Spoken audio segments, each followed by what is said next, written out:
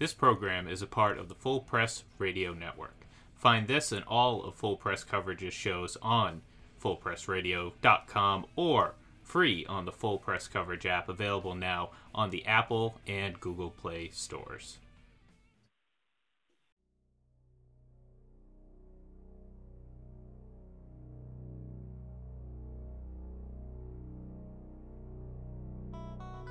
Well, you might have seen an item a couple weeks ago that announced the death of former Dallas running back Don Perkins. And maybe some of you thought, who? That would be Don Perkins, one of the greatest running backs in Dallas history, and someone who should at least have had a look by the Pro Football Hall of Fame by now.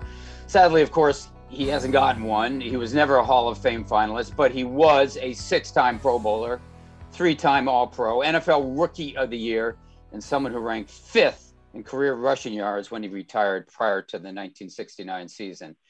And that's just the beginning.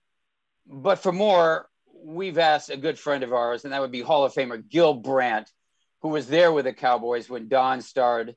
We've asked him to join us, and he's here with us now. Gil, thanks so much for being here. You're on with Clark and Ira. It's a great pleasure to be on with both of you. Thanks, Gil. Well, most people don't know that Don was drafted by the Baltimore Colts in 1960, but of course he didn't play for them. In fact, he didn't play for anyone in 60. He was hurt. But he did play for the Dallas Cowboys in 61. Furthermore, they probably don't know how he was signed by the Dallas Cowboys. You want to fill us in? Yeah, sure. And let me tell you this. We, the Dallas Cowboys, or whatever we called ourselves at that time, knew that we were going to get a franchise in the National Football League. But the draft that year took place in November. And so, the Nick Petrosanis and all those guys were gone when they were drafted.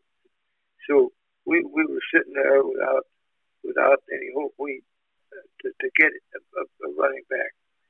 Now, first of all, New Mexico was not the sweet spot of America. Marv Levy came in there and did a great job. They ended up in 1959. They ended up with a 6-4 record, which to them is like winning a Super Bowl. But one of the things that we noticed about Johnny Perkins was his great ability, escape ability, that led him to do so well for this team. He led the nation in kickoff returns with almost 36 yards per kickoff return, and he had a lot to return. But he was a guy that some of those backs that come out today that are at a smaller college, and you wonder if they can do it when they get into the big NFL the way it is now. And that's what everybody wondered. And so consequently, he wasn't picked until the 8th round. We talked to Senator Clinton Anderson, who was the senator from New Mexico for almost 50 years, well thought of. And he was on the Cowboys board of directors, whatever that meant. And we had Senator Anderson sign him to a personal services contract, and he got $10,000 for signing that personal services contract, which in those days, as you know, was a lot of money because nobody was giving bonus money. Oh, sure. We then $10,000.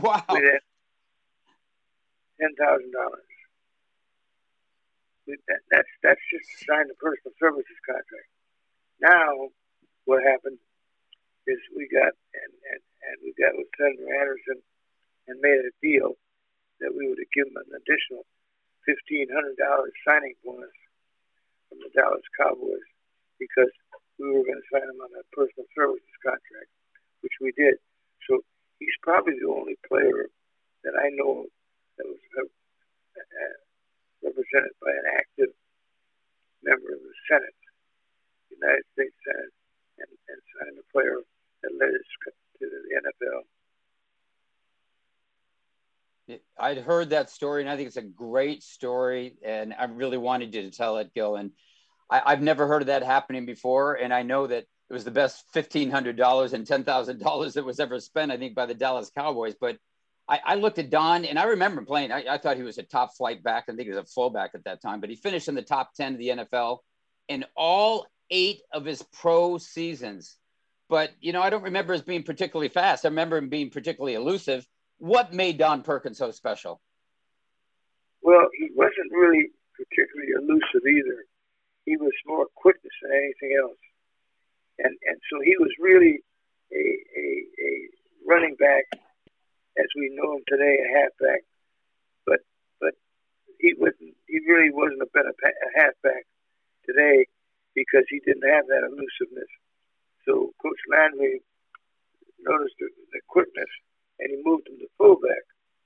And Don didn't play that first year in 1960 because he had a foot problem. And then he played in 61 and went to 6 consecutive Pro Bowls from 61 on. Is what he did. Which is, I don't know if anybody has ever been to a running back has ever been to 6 consecutive Pro Bowls to start his career. Gil, everybody looks at the Cowboys. They've always been successful. They're America's team, glamorous. But Gil Brandt was there at the beginning. And, Gil, you'll admit, the Cowboys were not very good at the beginning. And offensively, Bob Hayes didn't come along till 65. So, Gil, you had Frank Clark, but basically, Gil, Don Perkins was the offense for about 3 or 4 years. Well, we were 11-1 the first year. And as I said, we weren't very good.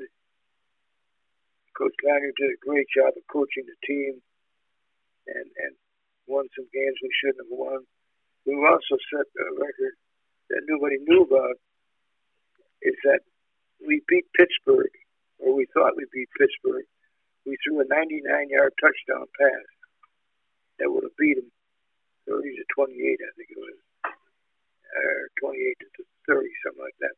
But anyway, what happened? We were called, Andy Severko was called for holding in the end zone.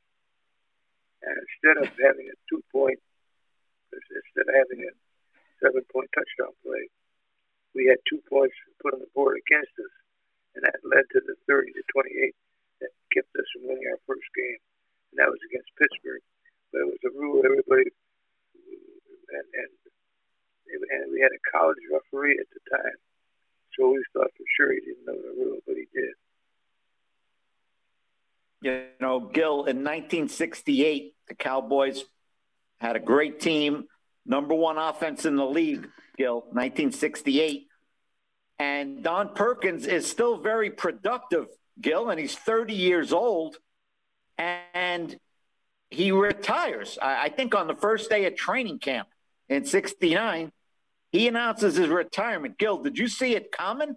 I know you drafted Calvin Hill in 69, but were you surprised by Perkins' retirement? Don Perkins never surprised me with whatever he did. I never thought he'd be as good a player as he was. He was a heck of a football player, a heck of a fullback. In those days, we'd had 2 backs. One back was a tailback, as they called him. One was a fullback.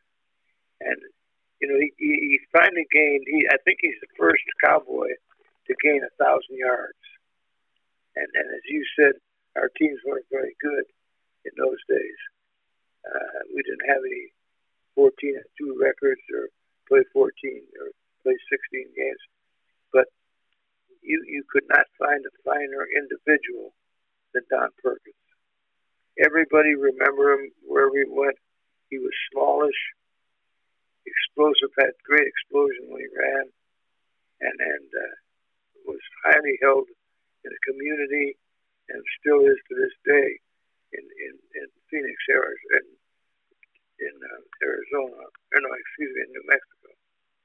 We're speaking with Hall of Famer Gil Brandt on the eye test for 2, and we're speaking about Don Perkins, who passed away recently. And Gil, I'm just wondering, do you have a favorite Don Perkins memory, a game, a practice, a year, a favorite memory of Don Perkins that comes to mind when you think of him? Okay. Well, my favorite Perkins story is that we used to have what they called the Landry Mile.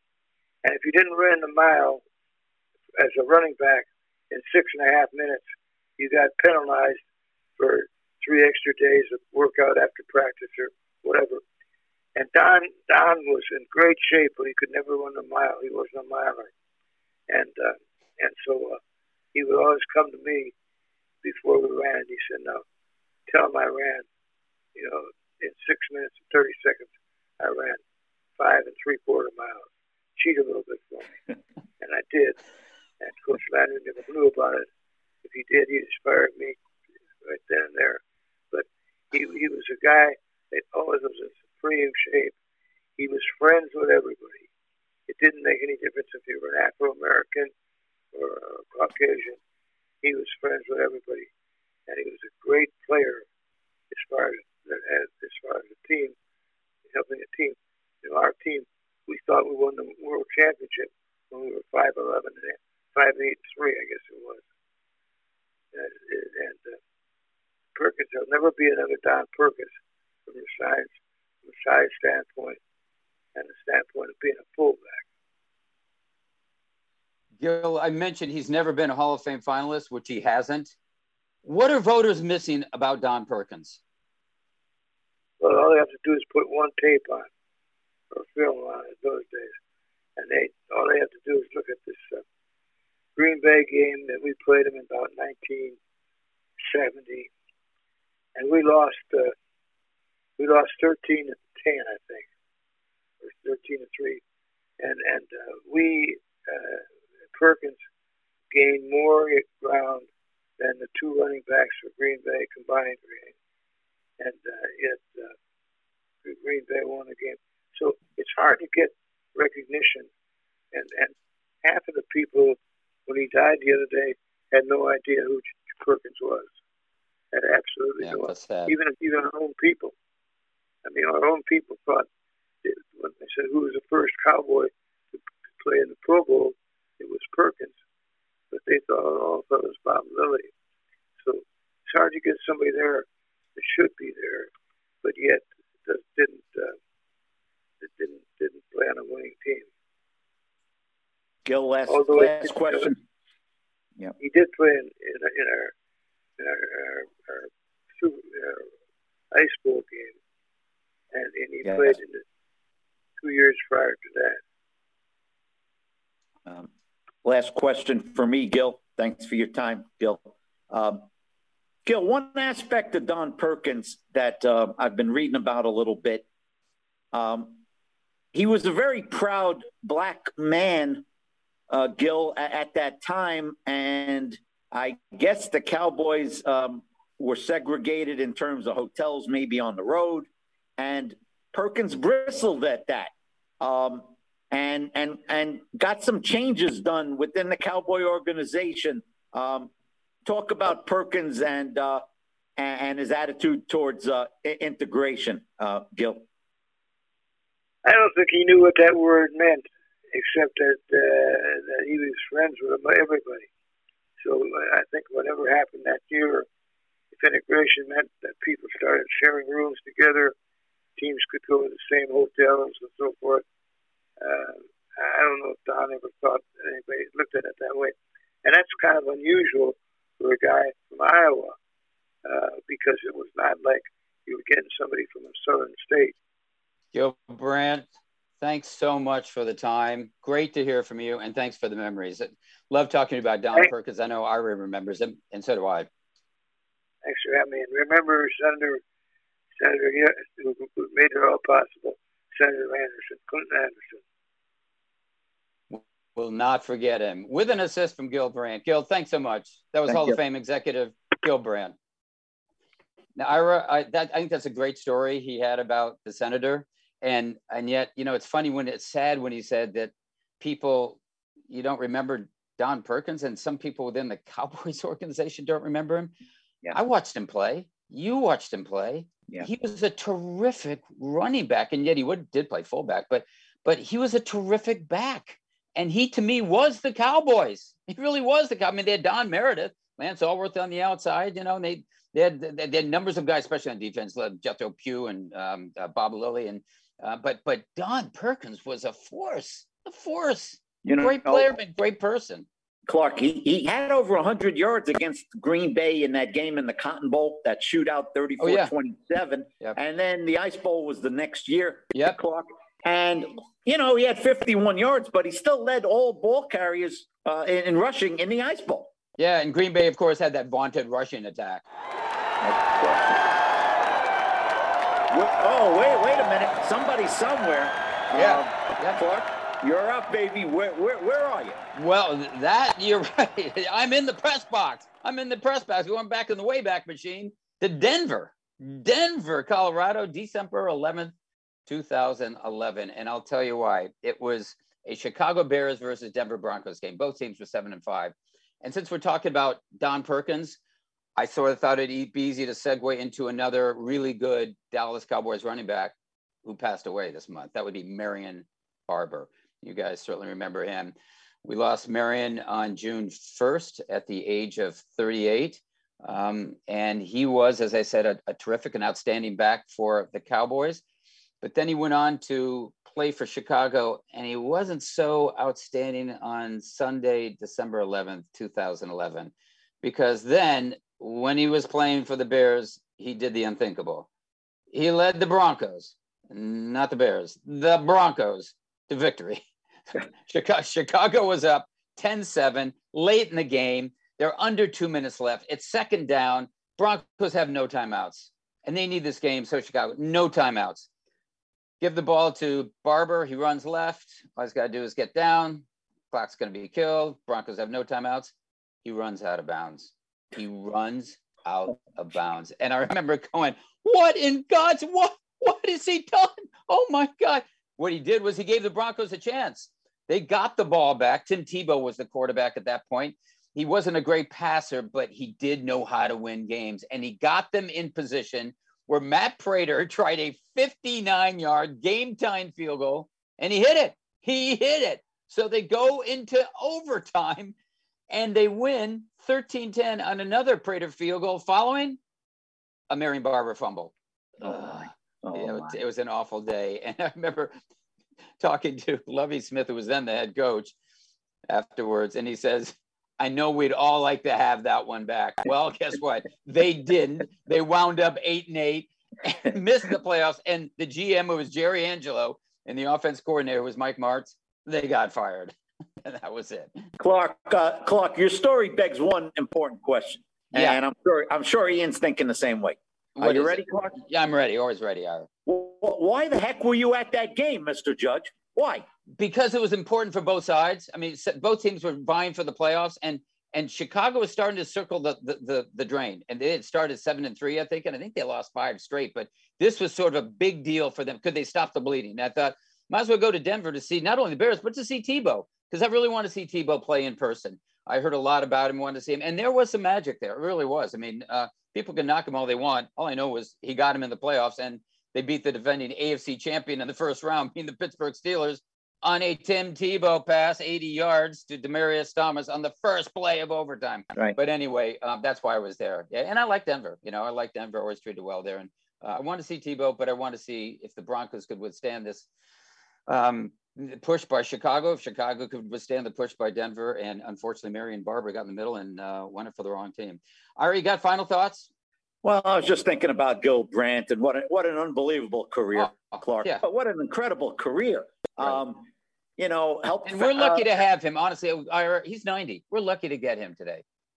And he saw it all with the Cowboys. He saw it all. He saw the rise, and then Jerry Jones taking over, and the Landry firing.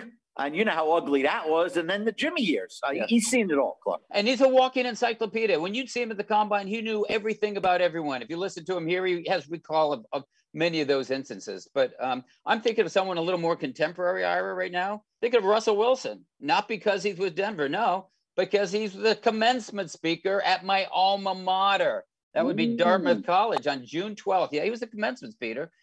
And I'd just like to say congratulations to Russell, because Russell's father went to Dartmouth. He passed away, unfortunately, way too early. I think it was in his 50s. And so did Russell's 3 uncles, one of whom, Ben Wilson, was a very good friend of mine. We ran together on the track team, and he contacted me when Russell was drafted. And he said, you know, my nephew was drafted. Do you want to get in touch with him? I said, Russell Wilson? He said, yeah. And I said, no, thanks, Ben. He's too short to play in the league.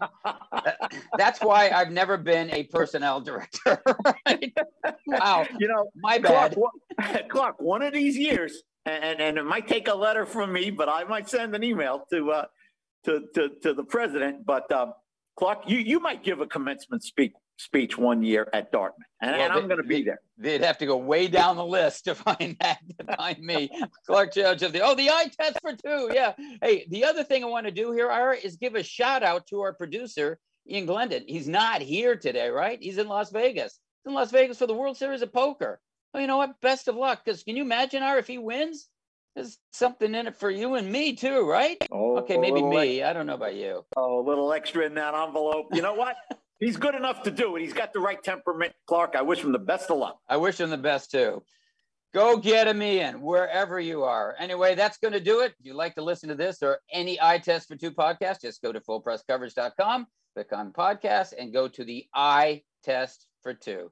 Otherwise, we'll see you next week. Thanks so much for listening. And go get him, Ian.